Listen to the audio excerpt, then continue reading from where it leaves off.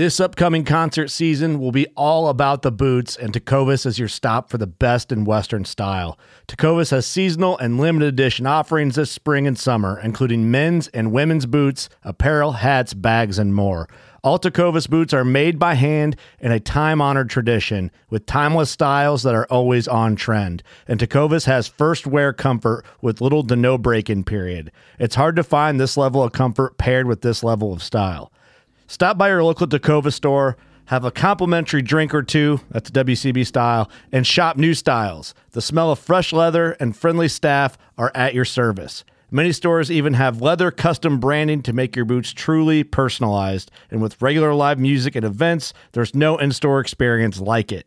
If you can't make it into a store, just visit tecovas.com. That's TECOVAS.com. They offer free shipping on all boots, as well as free returns and exchanges, and ship right to your door. Go to tecovas.com and find your new favorite pair of boots today. Fishing like a local isn't just about catching fish. It's about connecting with the environment and the people who call it home.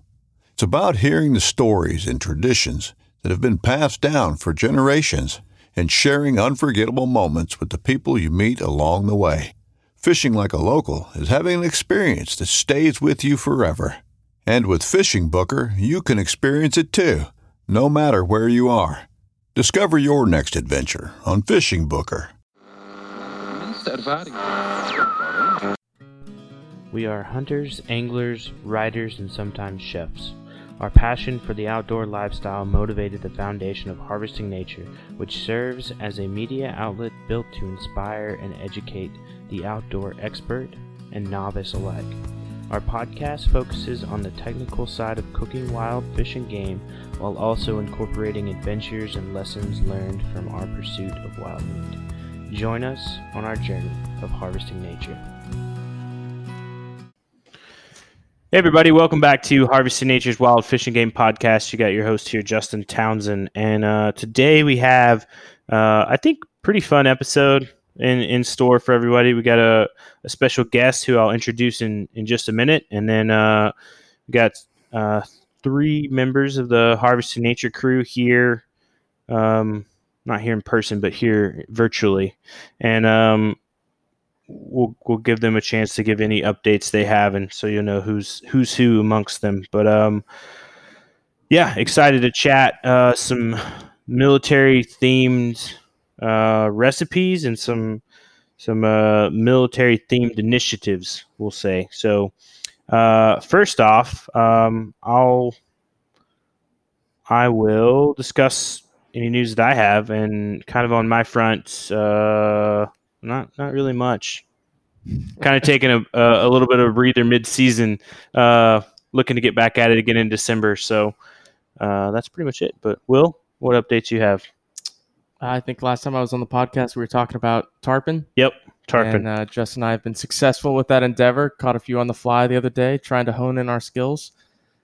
Other than that, kind of been slow. Looking forward. Justin and I drew tags for Central Florida deer. Mm-hmm. So we're looking forward to going up there and then maybe do some Seminole hunting next week. Seminole deer. Yes. Whitetail deer. You gotta be careful with Seminole hunting. Deer hunting. Yeah, of course. I don't think the Seminoles would appreciate if we were hunting them. Seminole deer hunting in southern Florida here next week. So that's kind of what's up on the bracket for me. Yep. So coming on to Thanksgiving for us, so that should be good hunting time. So Colin, you got any updates, man? It's been a little while. Yeah, it has. Just a lot of duck hunting. Geese starts up again this Saturday, but duck's been going on for a couple weeks now. One of my chiefs and I, he and I went out last weekend, I think it was. Oh no, it was on Veterans Day actually, and we each got a pintail, which the limit's one. So, I mean, I guess you could say we limited it out. But yeah, we got a pretty good spot and looking to do that again this weekend. But really, it's just waterfowl from here on out. Nice. Is there a late season elk or deer up there? No. So all the seasons here are pretty early. Deer ended in the beginning of November, and then I think the second season of elk in some places is going on right now, or just ended. But everything else is pretty early. It's not like Pennsylvania or anything where their deer season's just getting started. So Ben was mentioning something in January.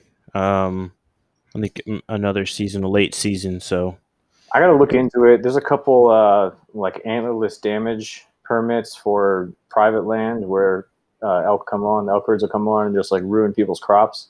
And that's private only, it's permit only, and everything like that. You got to apply for it, and the landowner has to apply for it. But yeah, I got to look into some other opportunities. I don't think there are very many left that are still on the table for purchase. I think you would have had to get them back in like July or June. nice. Yeah. All right. And Corey, I saved you for last because I know you're itching because you got big news. Yeah, I got a buck in archery Friday the 13th. So lucky Friday the 13th. I was preparing for an all-day sit, so I had a bunch of stuff with me. And I was trying to get all set up in the tree stand. And as I'm standing there on the platform getting all set up, I see a tree shake. And I go, that's not a squirrel. And this buck comes walking in and came right in. It was less than 20 yards, and I put him down. So he's a big 7-point, real big brow tines. And I think his inside spread was like 16.5. So one of my better bucks. And it's been, I think 2003 was the last time I got an archery buck. So I had a dry spell with the bow for bucks anyway. So it was good to put that behind me.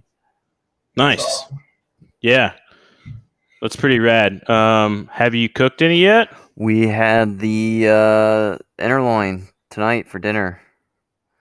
And nice. Just put it on, olive oil, some, I think, Traeger seasoning, and put it on the pellet grill. And it was good. It's always good that way. Sweet. Well, congrats on that. I think so. The last thing, I don't have any new merch to plug on the website, but we're doing the hats for reviews. I didn't get any new reviews last week, but I encourage everybody, if you don't know the program yet, if you write in, do a review, leave a written review, and it gets selected, we will read it on the air and send you a free hat. You pick one off the website. So there's that going for us, which is a cool thing. Well, I'll introduce our guest now. So he's a veteran, EMT, firefighter, and outdoorsman. And you may have seen some of his writing over on the Meat Eater website. And also, he's currently leading Backcountry Hunter and Anglers Armed Forces Initiative. Welcome to the show, Morgan Mason. Awesome. Thank you. Good to be here. Yeah, man, we're happy to have you. So I guess first off, you want to tell us a little bit about yourself, go a little more in depth on your background and kind of what you're involved in. Yeah, absolutely. So yeah, as you mentioned, I've got a history after I got out of the reserves, after I deployed over to Iraq, came back and got in. Another thing is I was in the outdoor industry for about 12, 15 years, somewhere in that range, doing a lot of stuff out in Colorado, and then transferred into fire and EMS. And then in the time frame was also doing some writing photography on the side, just continuing that passion. Had a couple injuries back to back, and I was just like, you know what, I'm just going to go full force into writing and photography and just go for it. So went for that, ended up doing some good work, got hired on by Gear Junkie for their hunt and fish channel that they've got. And then moved up to Bozeman, Montana to get in and just start networking up there, and just also live in Montana because it's a hell of a place to be.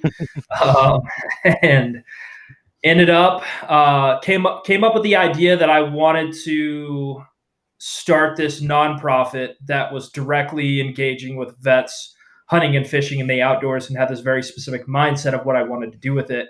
And pitched it a couple times, didn't take hold, and it stayed a pretty strong passion for me. And then I got back from a spearfishing trip down to Costa Rica, and all of a sudden I see that Backcountry Hunters and Anglers have this job posting for Armed Forces Initiative Coordinator. And I was just like, oh shit, that's exactly what I wanted to do with this nonprofit idea. Like, instead of recreating the wheel, I can just attach myself to this completely up and running nonprofit that's doing great work and do this work that I'm like passionate about. And so I just went full force through the interview process and campaigned hard for it and got it. And with that, since June 1st, I've been running the Armed Forces program for backcountry hunters and anglers. And that's it's been incredible. It's been very trying starting to like build a new thing up in like the middle of the COVID era, where like, Oh man, yeah. like kind of our bread and butter is like that face-to-face engagement with folks, and just like that's not happening. So we're finding new ways to do it, and still finding ways to engage and connect with people and build this up. And we've got it like set on 3 different pillars for the program, and that's active duty programming, which is building a national network of military installation clubs modeled somewhat closely to the collegiate program that BHA has. And so our idea is we're going to build leadership at these different installations. And as people PCS to location along their way, they'll fall right into a group of peers, and being able to understand the learning process and lower the barrier of entry to hunt and fish on different installations across North America. That's like a huge thing that I've heard over and over again, is like people just don't know all the rules and the regulations, and they'd rather hang out the barracks and drink bangs or rippets and play video games all weekend rather than like potentially get like $1,000 ticket from a game warden. So hopefully we're going to reverse some of that and make it a little bit easier for folks to get out and hunt and fish. On the veteran side of things, which is our second pillar, we're engaging in skill camps and work projects with different agencies and aligning well with the state chapters that BHA has, as well as the regional chapters, and then also HQ up where I'm at. And so that's going to look at different initiatives within the state, seeing where veterans can support different work projects. And then on the other side of things are the skill camps. And so I just ran our first one, our pilot project for that. I was going to ask about that. Yeah. Yeah. So I'll just get to it. Yeah. Let's do it. Nice. Yeah. So we were out in eastern Montana, and we had a total of 17 vets come out, and that included mentees, mentors, support, media, as well as some photographers.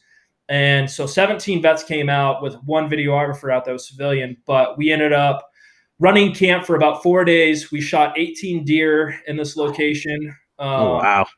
Yeah, and we didn't even put a dent in the area. There's so many deer there. Like each individual could get a total of, I think, 5 B tags for that area. So I brought my Traeger out. We were able to like plug it into the generator. We threw a couple deer in there, like all chopped up, and cooked some over the campfire. Ate well, and we had evening conversations about engaging as veterans. And so like the dual skill acquisition part of this is like the tactile was hunting in the eastern Montana landscape. That's everything about deer hunting out there. Mm-hmm. And then the evenings were more of the cerebral aspect, and that was understanding public lands 101, like going all the way back to the Constitution and how federal lands were created, how they're managed, bringing that down to like the scope of Montana. What does it look like there? And then that's sort of like that foundational basis of knowledge that we're trying to give to everybody, and like try to replicate that through all camps moving forward.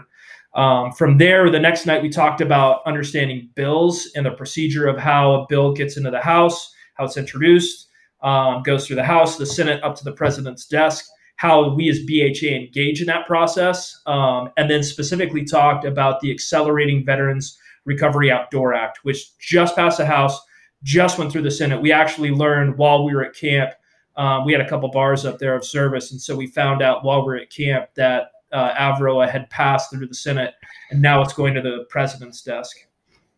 And then the last aspect the last night there, we talked about how we as veterans can like utilize our voice and find our voice in conservation. And so how can we speak up and really like talk about how we've gone and fought for it, and how we want to continue like fought for America and fought for like our beliefs and our way of life, and how we can continue that mission of fighting for what we believe in through conservation. And so that leads right into the third pillar. So we've got active duty, that pillar, the veteran pillar, and then the third one is legislation. And that's exactly that. It's understanding how we can affect local change as well as national change for like BHA's core mission of public lands and waters, as well as the ethical chase of wildlife. So those are the three components of the BHA Armed Forces program that I'm currently engaged in. And it's been a hell of a ride so far, and I'm only about 6 months in. I could imagine you definitely, as you mentioned, been presented with some challenges given COVID, and knowing too, like part of it being the active duty outreach that you've been doing. And I know you and I had conversations about that as well prior to it, just down here for like Key West, but the military bases sort of being a little more strict than even the civilian world on gatherings, on interactions and stuff like that. So I can imagine it's presented some interesting challenges for sure. The funny thing is that on the active duty side, it's actually made it easier because the restrictions like keep you in base, keep you like at least like very close to base. Mm-hmm. And so for the efforts that we've had built up, like people are looking for things to do because there's not much, there's not a whole lot to do on a military installation for the most part. And so if we can build up these things where we can stay within like the COVID regulations, as far as like number of attendees and spacing and et cetera, like we've actually been pretty successful on Fort Bragg. So I guess I'll take a step back. And so our 4 pilot installation projects that we have going on for military installation clubs is Fort Bragg was our first one. And then we did Camp Lejeune and Camp Pendleton for U.S. Marine Corps commands East and West. And so we're hoping that we can get those 2 dialed in, and then all other Marine Corps installations will fall in place. And then we've got Fort Wainwright up in Alaska, because Alaska is a frontier state and everybody dreams about going up there. Just like the amount of things you can do there is incredible. Yep. So going back, we've had some really good opportunities for engagement. So we've thrown like a traps or a skeet competition on Fort Bragg. We got a bunch of new members there. We've done great work with the Public Lands Pack Out. I think our Fort Bragg club pulled out, how much was it? I think it was like 168 or 268 bags of trash. It was just like an incredible amount. Wow. Nice. Yeah, they got like second best in the nation for all of BHA for that. But then Camp Pendleton also threw a great pint night where they maintained social distancing. They went to an outdoor brewery. I think it was Lost Pines. And they had a great turnout there. And we're just kind of continuing to build steam where we can. And, like underneath this whole deal with COVID. And so I'm hoping that whenever, God forbid, this whole COVID thing blows over, that we'll have the pump primed and like we'll really blow the lid off of this as soon as we can really start going out there and getting active with what BHA does well. And that's that face-to-face sort of like grassroots engagement. I'm excited to see where it's going to go. I've been following pretty closely as the evolution of things since like the initial announcement and all that. And I was really excited to see it happen to begin with, because Colin and I have had a lot of conversations about it. And I think, Colin, you dealt a lot with it with this year with sort of moving to Oregon from the Keys and trying to like wrap your head around that, a new world. And so, yeah. And if I can just add on to that, Justin, it was like I heard rumors about people that I worked with at my new unit who hunted and everything, but it wasn't like a solid group. But luckily, the folks that I work with ended up kind of figuring out at least duck and goose hunting on our own. But it would have been awesome to have like something like a BHA Armed Forces initiative at our own base. I mean, it's a small base, but it would have been awesome to have them here and like come right into it and have people show me the ropes and, hey, these are the units you need to apply for. This is the kind of gear you need. This is how much orange you need. So. Yep. Yeah. And I think it's cool with the skills camp you mentioned, just sort of like laying a good foundation, and you kind of creating sort of veteran ambassadors to really be well educated, both on the skills side, but also like the knowledge side too. And I think that sets up well. So. Yeah, it's good to know the historical context of what we're looking at and what we're trying to engage with. Mm-hmm. Yeah, it's a good government class refresher too, right?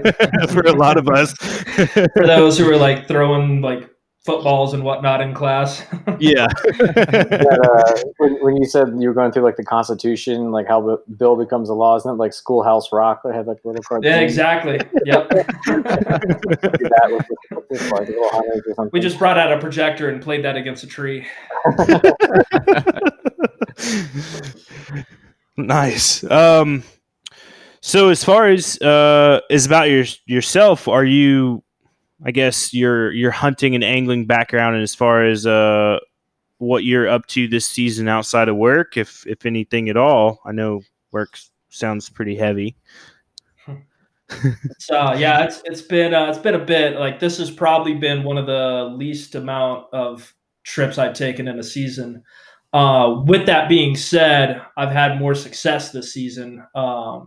Started off with archery elk, and I was able to shoot my first bull here in Montana this year.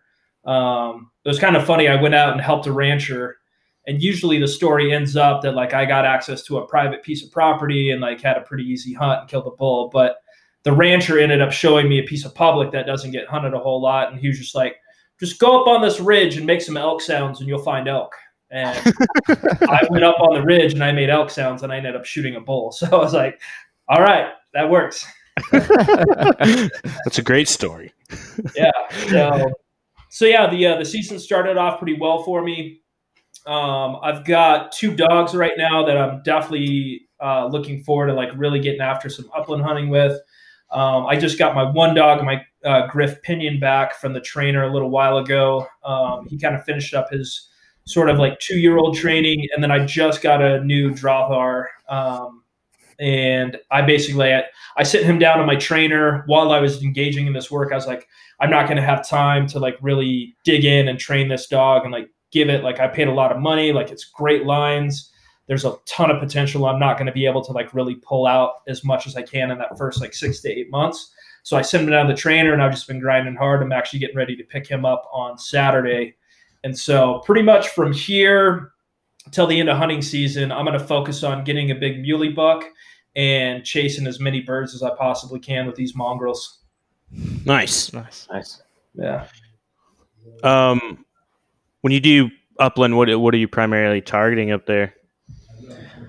For the most part, we've gone down to Idaho quite a bit and chased some chuckers over there. That's just like an ass-kicking grind, walking up and down the mountains and like through shale, chasing those birds. And I enjoy that quite a bit, sort of a masochist when it comes to bird hunting. But we're going to go out to eastern Montana as well. I haven't shot any sharptail out here, and so I want to get into some of those. We saw a ton of them where we were doing our deer camp, so hopefully get after some more of those, as well as chase some ringnecks out in eastern Montana, some huns, and yeah, probably some chucker out there as well. So nice. Well, that's the perfect segue because I got like I said, I have a couple of recipes I want to talk about, and I guess the first one we can sort of chat about. Have you guys ever heard of the Aberdeen Canteen pheasant sandwiches? So, I'm gonna let Corey tell a little bit more of the story, but I'll just mention kind of a highlight. So this is like World War II, I guess military cultural food. For some of the Army soldiers, I guess maybe Marines and sailors too, as they were traveling across the country. But Corey, you want to give us like a kind of a high level, and then we could talk a little bit more. Yeah, so doing some research for this episode, I wanted to find military inspired, wild game recipes, and there's not a whole lot out there. That's a pretty specific Google search. But I did find an article by Lynn Burkhead that mentioned the Aberdeen Canteen, and the South Dakota State Historical Society did a full story on it. The Aberdeen Canteen was one of the stations on the way to where the soldiers or Marines or sailors were leaving the fight, and they stopped there. They had like 15 minutes to eat. Obviously South Dakota's pretty well known for their pheasant hunting, and hunters started bringing in pheasants as to donate to make sandwiches or to make meals for the soldiers, and the pheasant sandwich that was like the best way to stretch out that meat to feed as many as possible.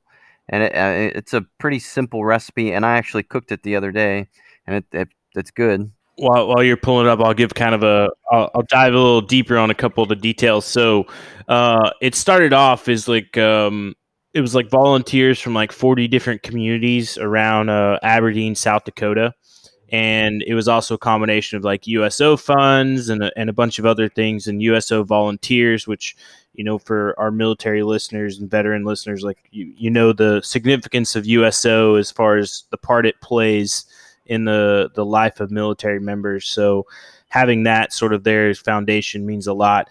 These volunteers ran this sort of, they called it like a canteen. It was basically like a cafe attached to the railroad depot. And like Corey said, as the train would come in and stop, if it was either traveling east or west to take sailors and soldiers to the East Coast to go fight in Europe, or take them to the West Coast to go fight, in Asia. Either way, they would stop there for like a 15-minute break, and picture like a young guy, never left home before, and you're cold, hungry, got done with training, you're shipping off to go to an even more foreign place, and then all of a sudden the train stops and you get out, and it's sort of like people just start handing you food. And these sort of, and to those that have, I won't say ever been in that situation, but to like get a free meal, if you've gotten a free meal in life, you realize like, man, it's such a blessing at the moment when you need it. And I think for this instant, and I'll let Corey describe the sandwich a little better since he made it, but I was pretty impressed with just the whole thought of it. They, I think, said in the course of the 3 or 4 years that it ran, they served 586,000 service members. And they said they did it on an operating budget of like $500 a month. Now, I wonder in that how many soldiers or airmen or whatever like cracked their tooth on a BB and couldn't deploy. Right? It's the worst meal I ever had. Oh, so Corey, tell us what's in this fabled sandwich. Oh, hold on, one more thing. So it became so popular, it's like a cultural icon. Like they put it on like recruiting posters. You got a picture of it pulled up there. They said even like I think it was Patton came through and had a sandwich like at this canteen as well, like as they were traveling through. Like, so for the military member of the time, like this is a pretty iconic thing, the Aberdeen canteen pheasant sandwiches. But I'll let Corey tell us a little bit more about what's in it. I mean, it's a pretty simple recipe. It's just cooked pheasants that's finely chopped. So I think the way we did it, we roasted a couple pheasants and we ate them one way, and then like the leftovers, I just picked the bones and chopped up, and then hard-boiled eggs, grated carrots, finely chopped onions, finely chopped celery, sweet pickle relish, salt and pepper, and mayonnaise or salad dressing. I think we used Miracle Whip, and blended all together, and it was good. Hit the spot. So it's almost like kind of like a chicken salad sandwich is what I'm picturing. Yep. That's exactly. I think the hard-boiled eggs take it to the next level. How so? Because I made pheasant sandwiches before, but like you just put some seasoning, pheasants, and mayonnaise in there and stuff. But like the hard-boiled eggs, give the extra texture and the extra flavor in there. So all right, I can get down with it. I'm gonna have to try it for sure. It sounds. Go over there and like get one of those. Is that still a thing? I don't know. I wonder. That would be a good. That's a good homework piece, I think, for us. If it's in some local diner, yeah, with the poster up on the wall, and just get your pheasant sandwich.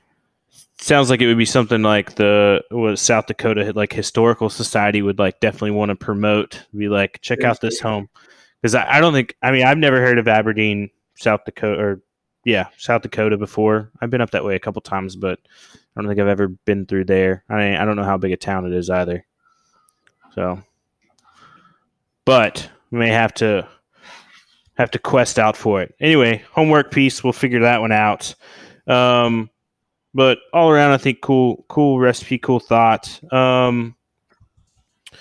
So another good one, good recipe that sort of I think is a little bit more modern. So when I was doing the research on it, actually, Corey, you cited this one too. Do you want to give us the backstory on it, on the venison taco rice? Well, obviously I wasn't in the military, so I don't have really any background with this recipe. But my brother-in-law, my wife's brother, he was a major in the Marine Corps, and he's done several tours. And so I texted him. I asked him if he had any recipes that he liked that that were military inspired, and he sent me a link.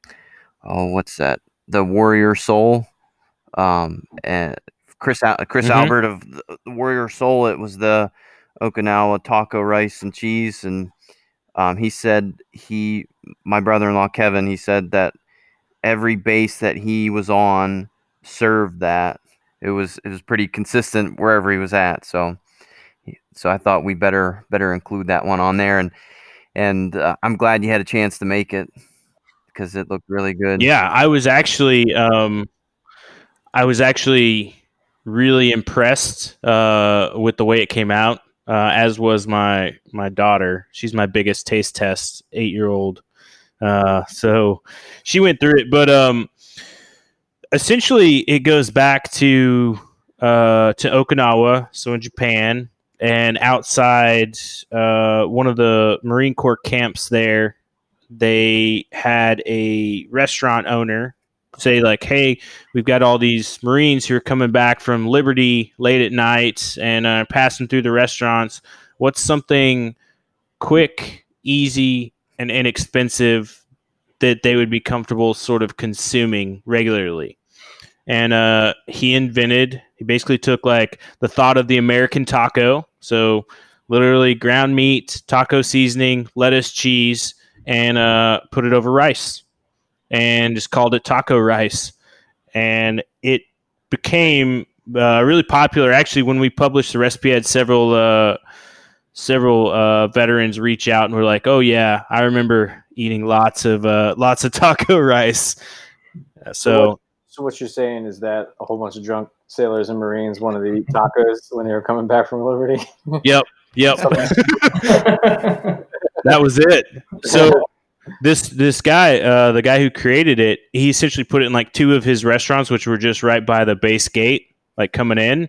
And so it took off obviously with the sailors and Marines, but it is now like an Okinawan staple.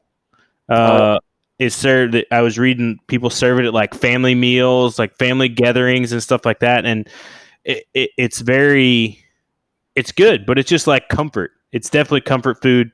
If you go check out the recipe, the only thing I sort of did different, I put salsa in the meat when I was cooking it, just because I used ground venison and it was a little drier, and I put a little stock in there too, just to give it a little more texture. But your basic taco seasonings and just rice.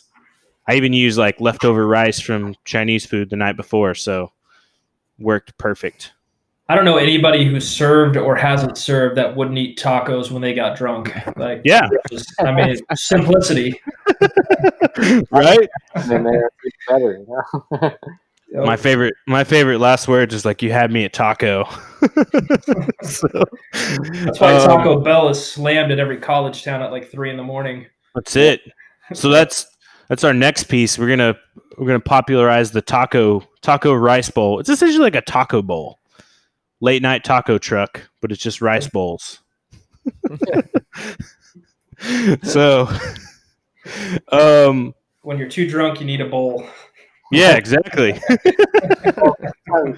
it all falls out the back end, and then you're just there drunk at 2:30 in the morning, upset because looking for a spoon. A bowl's perfect solution. Well, you don't get pissed when you drop it all over your shoe. Yeah, exactly. We've all been there. Man, so the last one I really want to kind of talk about is just the it's the famed SOS or shit on a shingle, and this you can find this recipe with venison over on the Meat Eater website that I did. Oh gosh, it was back probably like 4 or 5 months ago, but it's I think it's classic. Like every chow hall, every galley, every ship that I've ever passed through or been on, I have served some form of shit on a shingle. And I think we've even talked about it on here before, if I'm not correct. But what is it?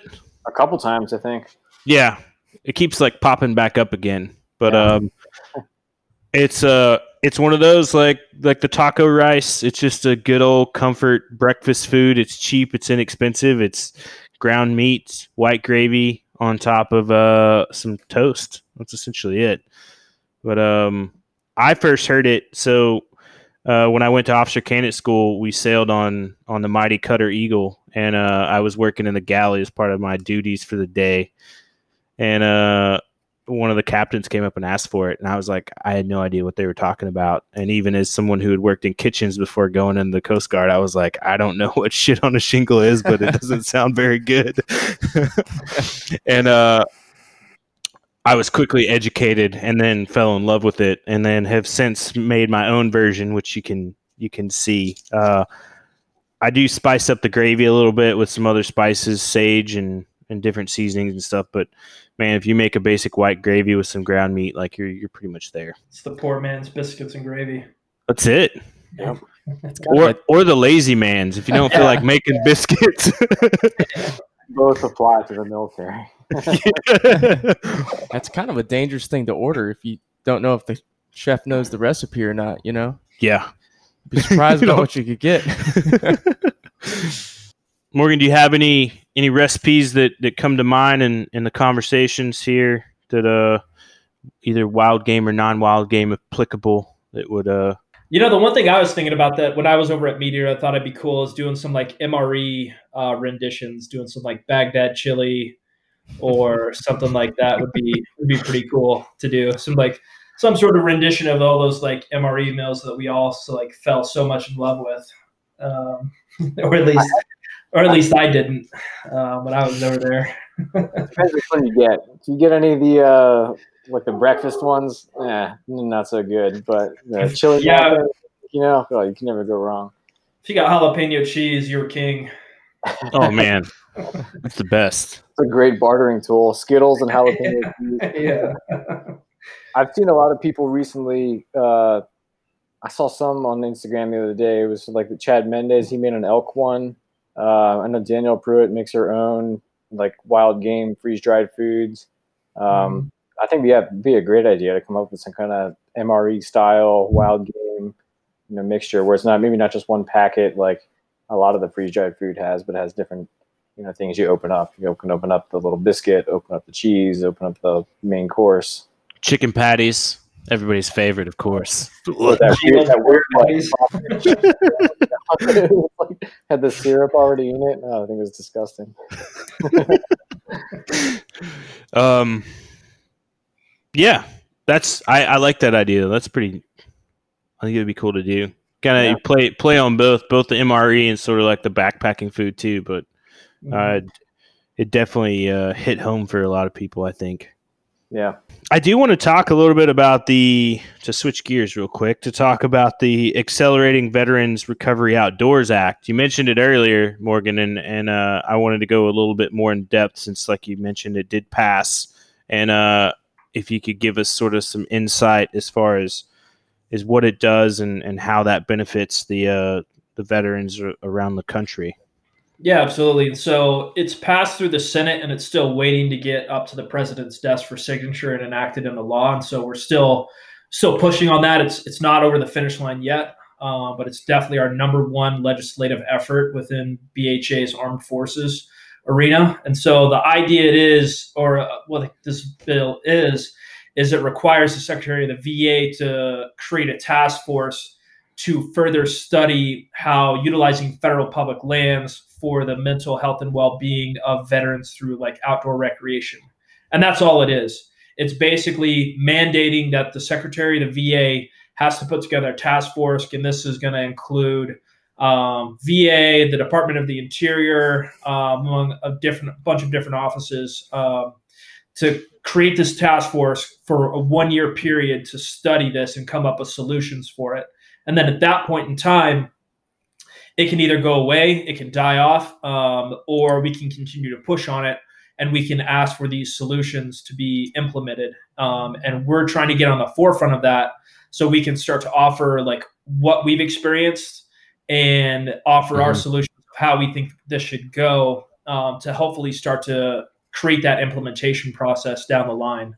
And so it's pretty open. It's pretty vague right now, but like the general consensus is, or like what it states, is creating that task force to study for 1 year and come up with solutions to how to best utilize federal public lands for veterans and outdoor recreation for their health and well-being.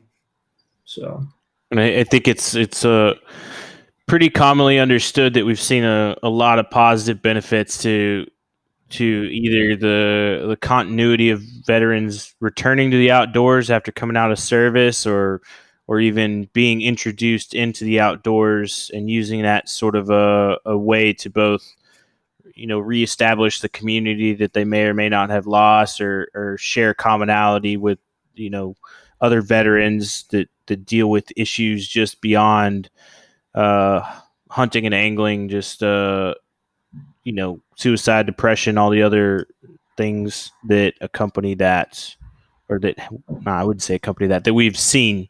So definitely something in a positive direction, I think.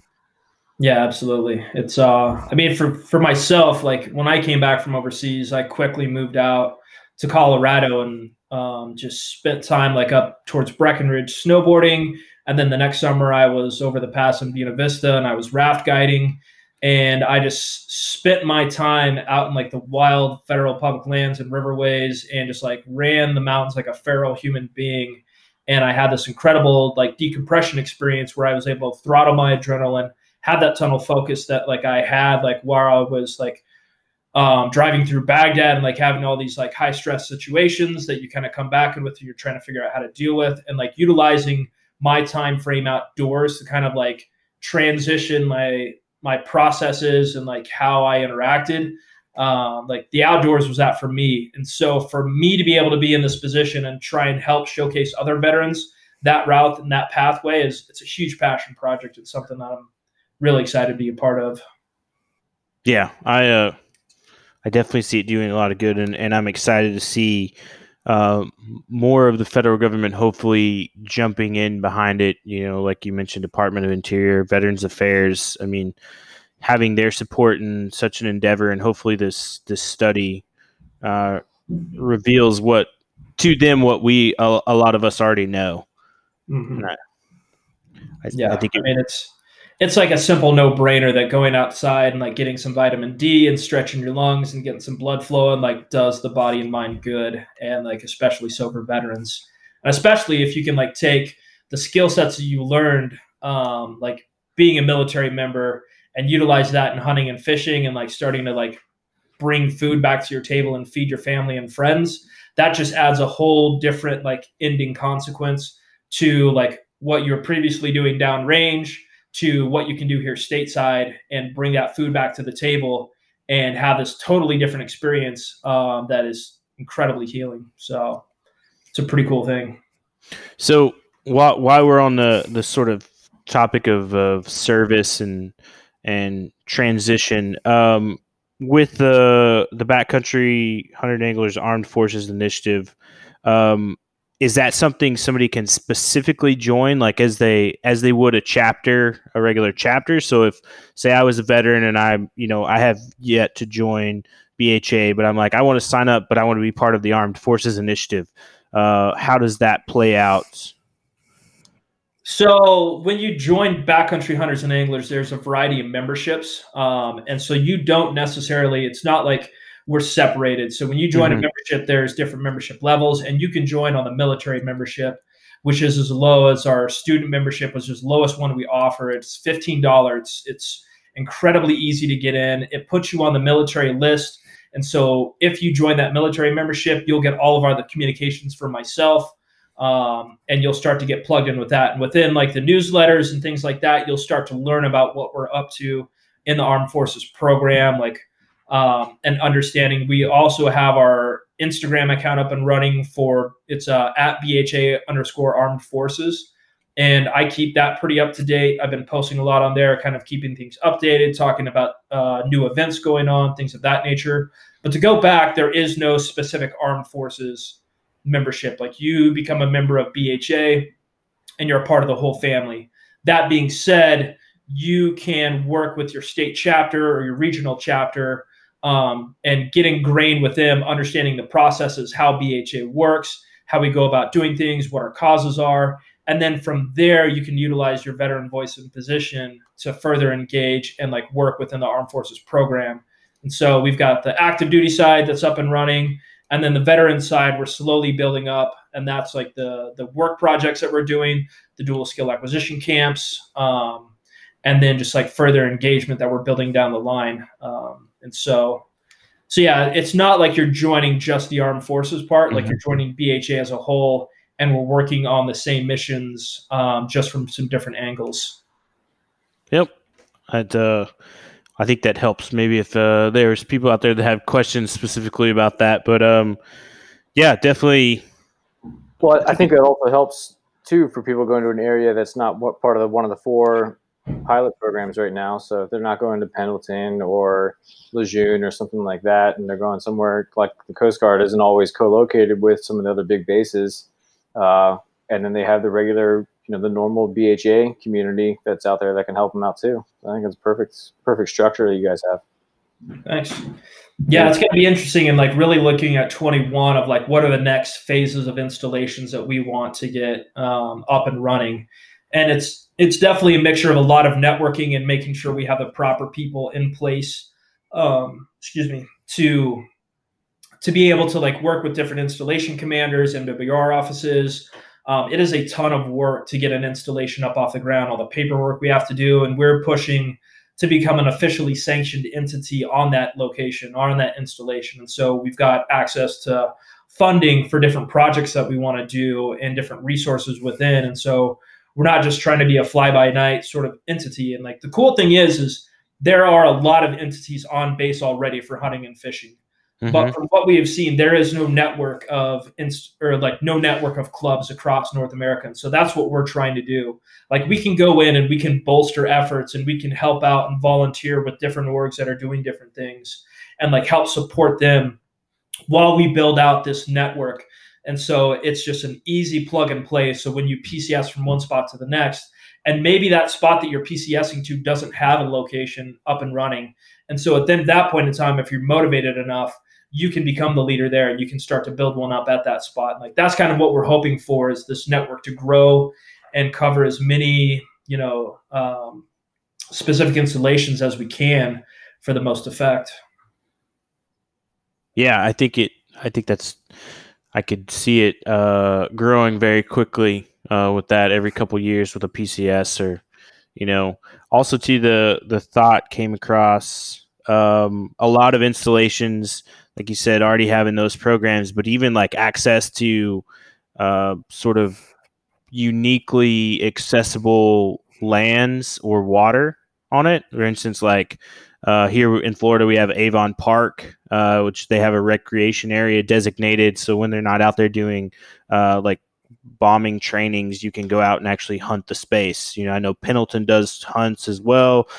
There's bases all over the space that are sort of utilizing their extra open space to allow recreation. So, yeah, and it's pretty cool to see like what the Sykes Act has done to basically allow you to like utilize, the coordination, like to read it verbatim on here is to promote effectual planning, development, maintenance, and coordination of wildlife, fish, and game conservation and rehabilitation in military reservations. And so it's not like quote unquote like public lands for the most part that anybody can just go in and out of.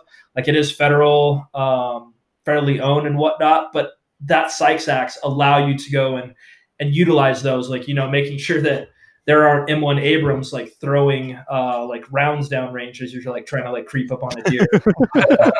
It was terrifying. Yeah. I mean, or just like having like artillery start to splash like into your location. I was at Lejeune for 2 months, and I'm pretty sure there were like turkeys walking around on the mortar range where mortar shells were exploding around them. So I don't know, I guess it depends on the animal. Yeah, turkeys are a whole different thing. Just kind of do what they want. But well, awesome. I think we covered a lot on both. We talked about the Accelerating Veterans Recovery Outdoors Act, We hit on Armed Forces Initiative. Do you have anything else specifically you want to bring up? With all of that right now, we're staying pretty busy. We're steadily growing. Like I said, this thing just started off really officially June 1st. There was another individual, Captain Eric McCullers, who was running the Skills Bridge program as he transferred out of as he ETS out of the Army. And he joined on and kind of like helped build a foundation for me. He did a ton of great work there. And then from that point, June 1st, when I got hired on, like we've just been like hitting the ground running. And from that, we're trying a lot of new things. We're learning, and we're just kind of learning as we're going, like building out a lot of proof of concepts, a lot of pilot programs, and everything's been incredibly successful so far, like largely due to the volunteers that have stepped up and helped the efforts of. And I want to thank them as well as some of the brands. Duke Cannon came on and helped us out, presenting sponsor for our deer camp. Onyx has been a big help. Black Rifle Coffee Company came out and showcased, wrote a couple of articles about what we're up to, and it's awesome to see that engagement within the veteran crowd. Kind of like bridging that gap between, BHA's done an incredible job bridging the gap between the hunt and fish crowd and the outdoor recreation crowd. And it's cool to see this kind of bridging the gap between like the 2A, like short barrel rifle gunslinging crowd and like the hunting and fish crowd. And just kind of like there's very similar interests there. There's a lot of people who are both like all of those three worlds.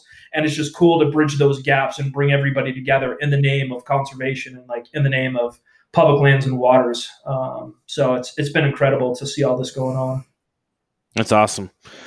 I would say so. We kind of our last little bit here as time starts ticking down as we do just a little round for misfires or alibis. So, Colin, I'll go ahead and start off with you.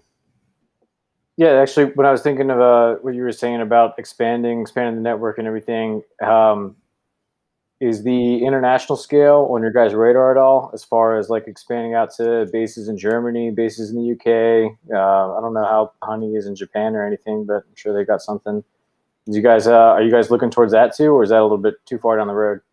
So right now we're looking specifically at North America. So this includes Canada as well. We've got our provinces there, and we're learning. Like I honestly before this hadn't looked at all about the Canadian Army and like the bases there and how installations run. And so that's a bit of a slow process, and we certainly want to get them engaged. But right now we're focusing on the home front of North America. We have had a couple requests come in. We actually had an Italian officer come to the Fort Bragg event to take part of that, which was pretty cool. Nice. Training over there. But as far as looking for Germany or different locations, not at this point in time. Like we want to get like the core foundation here in the States taken care of, get that humming before we expand our efforts over there. But it's something we're certainly open to, and it'd be interesting to like dig in and see like what potentials are there. Oh yeah, for sure. And you never know. I mean, maybe it'll just go there naturally as people PCS and everything. I know we don't really transfer to Germany that much being in the Coast Guard, but Army, Air Force, pretty much everybody else does. Mm-hmm. So it might just go there naturally too. Give me the opportunity to go over to Oktoberfest.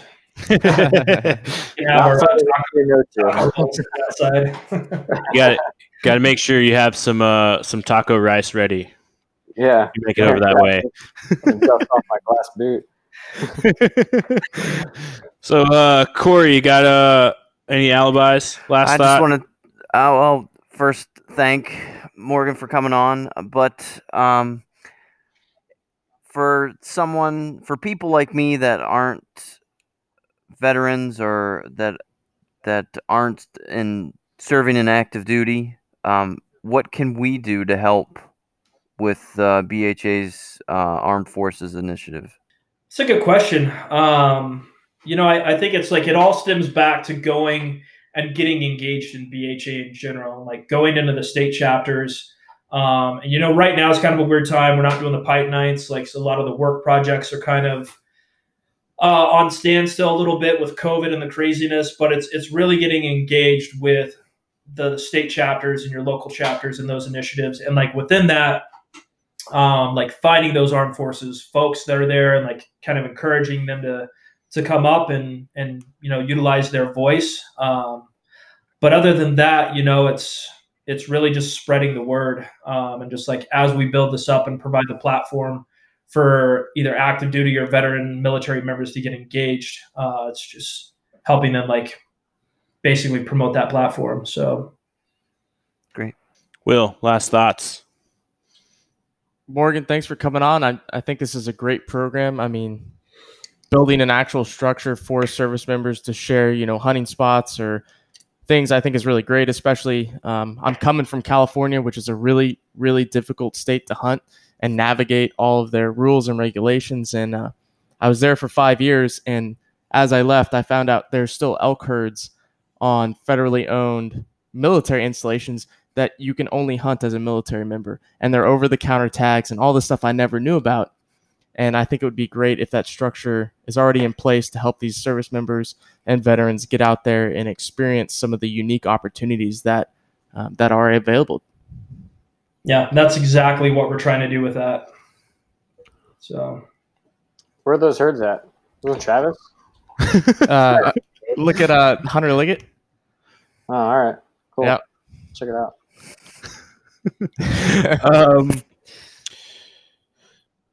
I lost my train of thought. Morgan, so last thought, and also, what's the best way? You mentioned Instagram, but what's other good ways people can get in contact with you if they have questions? Yeah, absolutely. So the Instagram is at BHA_Armed Forces. And then from there, you can see tags that we've got our other installations, Fort Bragg, Camp Lejeune, Camp Pendleton, and Fort Wainwright. We've got those installations, Instagram accounts up and running as well. But then to get a hold of me directly, it's mason@backcountryhunters.org. And that is, it's my personal email. And I'm putting it out there to the masses because I want that engagement. And I'd rather wake up at 5 a.m. with a huge cup of coffee to grind through emails and get people engaged than not hear from you. So please do reach out.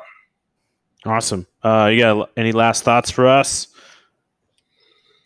Make that MRE recipe thing real. All right, we'll work on Figure it. out how you can put ranger pudding in there. Maybe a ranger pudding reduction.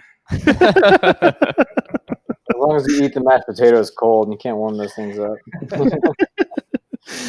All right. Well, I appreciate you being on, taking the time to talk with us, talk some great recipes and some great programs that you're heading up. And I'm really excited, like I said, to see the future unfold and to be involved in part of this as well. So thanks again for coming on. And for everybody out there listening, go hit up the Armed Forces Initiative on social media. Make sure you're giving them a follow. And after you're done following them, head back over to Harvesting Nature pages. And if you're not following us, you should be. And then don't forget about that hat program we've got, podcast reviews for hats. Sounds like an official title. But let us know what we're doing wrong or let us know what we're doing right. Whatever suits you. Thanks, everybody, and have a good night.